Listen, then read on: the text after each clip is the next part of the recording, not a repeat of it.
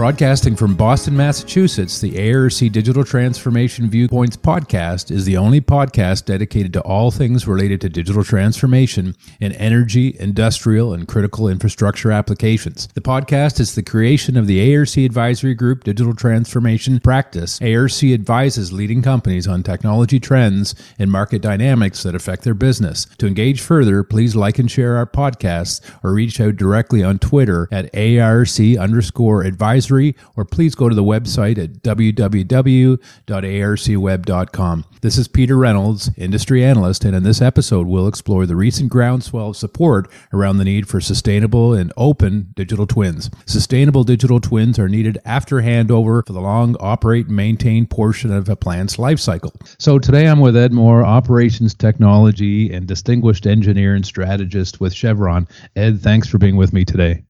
Thank you, Peter. Let's talk about a digital twin.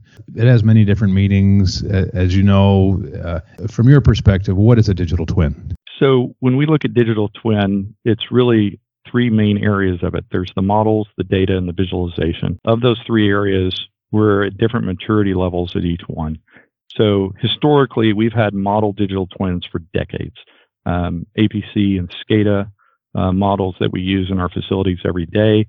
We've had those for 20 plus years, and those control our operations. We don't have people impacting those models. They run on their own. And so it's very important to understand that history of it. But those models are difficult to maintain, and data integration is very manual at this point. So we are looking, as we move forward into future digital twins, to be able to simplify those model developments as well as the data integration with that. Currently we have lots of data, but it's not integrated. And so as we move forward with digital twins, it's about integrating that data with our models and also making that visually available to people. In the future, we see that we're going to have fully integrated digital twins and digital versions of our entire value chain. To achieve this, we'll need cloud-based systems that are able to handle the scale of these models because they're going to be exceptionally complex, as well as we'll have challenges to bring the data in real time, sub-second, to allow the models to operate at the speed that the business needs. There's a lot of challenges with digital twins today, and why does that matter to a company like Chevron? We see two major challenges for digital twins. One is the scope of our digital twins. So we have a lot of point solutions. So how do we do and get to a holistic digital twin for a facility? And then how do we integrate those digital twins into a global company model that represents our entire value chain and allows us to optimize that? So vendors have one-off solutions and they're very good at that area, but they're not interoperable and they're more monolithic. So we need to find the data standards and develop data standards that allow us to kind of interoperate across multiple solutions and build these very large integrated value chain based digital twins. The next area we see is really the build and sustain part of digital twins. So we got to start thinking about how we maintain our digital twin just like we do our physical world. So today we typically have change management of change processes to go out and replace a pump. And it's very well defined. And we are done typically when the pump's up and running. We need to start thinking about, that management of change is not done until we've actually updated our digital twin or our digital version of that pump as well. So it's really integrating our work processes to update the digital versions along with the physical versions to ensure that we keep our models and systems up to date for our digital twins. So we heard from other working group members, and certainly those challenges are common. The ability to keep things up to date, to sustain models over the long time. And let's face it, P&ID updates have been challenging for a long time. So you recently became part of a working group. Can you tell us a little bit about the scope of that working group, your charter?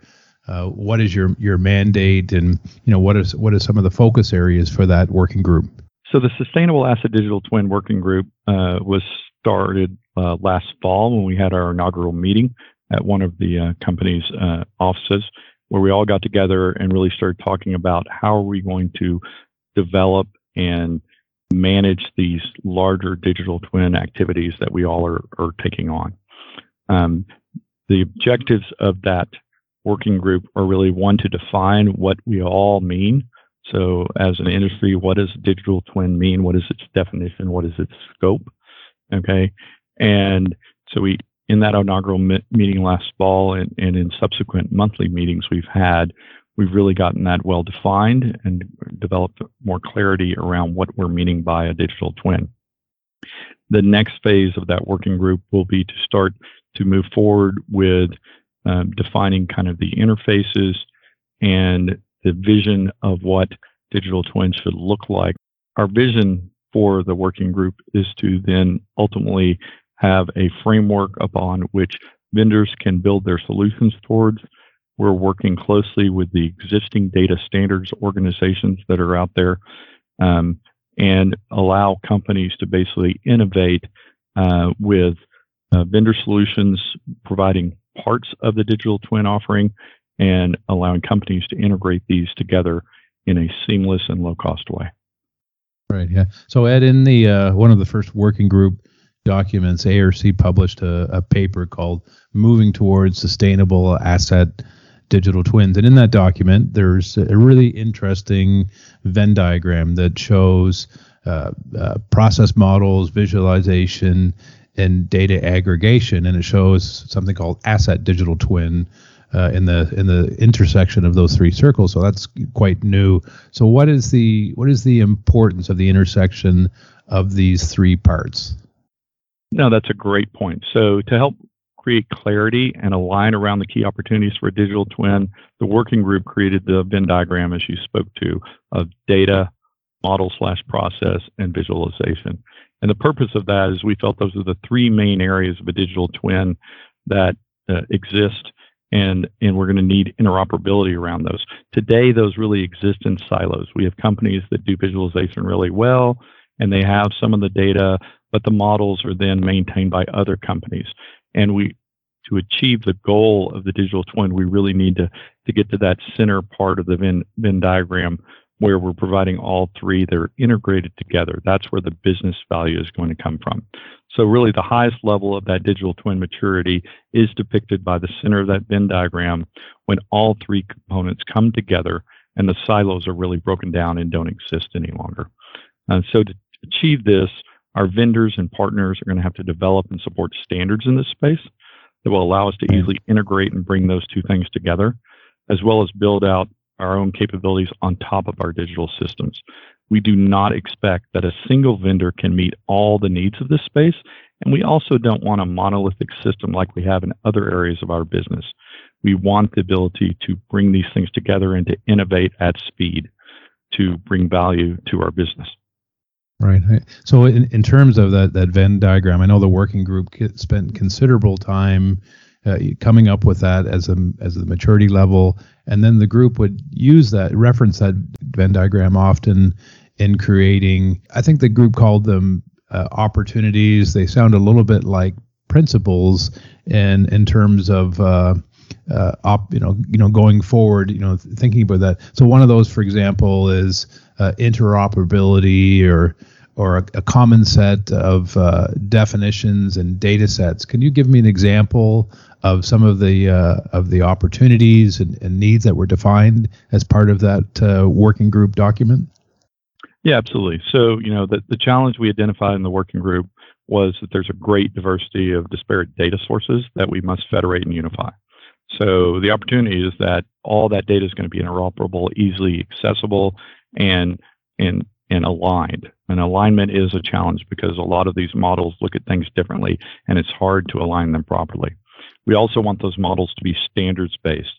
So that's going to be important for us to work with our existing standards bodies from a data perspective, getting those all aligned holistically.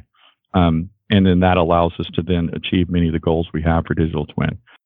The needs are really about our technology vendors to support these data standards and allow us to plug and play and build on top of those data models.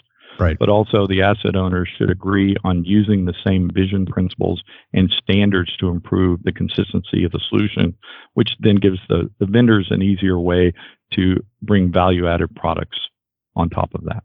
Right. So what about some of the use cases, Ed? I know the paper talked about 3D laser scanning and some visualization. What are some of the most important use cases to Chevron? And I think most of the focus here was in leveraging the fully mature asset digital twin across the operate and maintain phase. So from your view, what are some of those important use cases?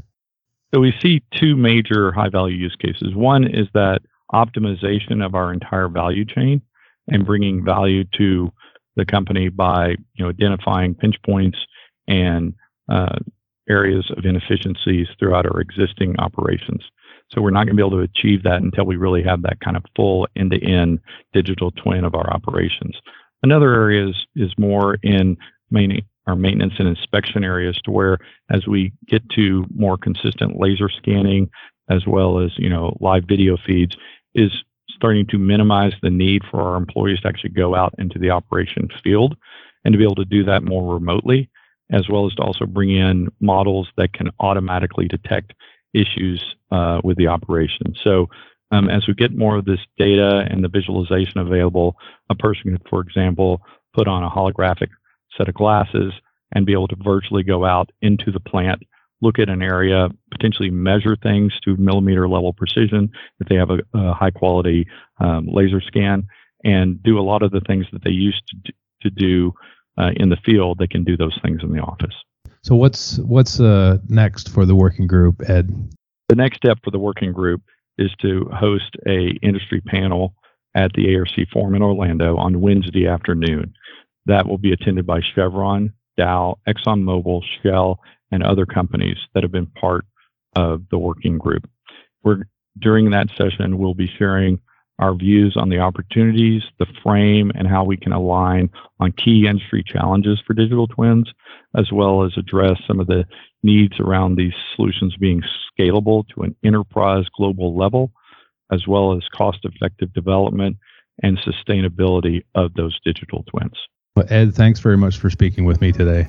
It's been my pleasure, Peter, and I look forward to seeing you in the coming weeks at the ARC Forum in Orlando.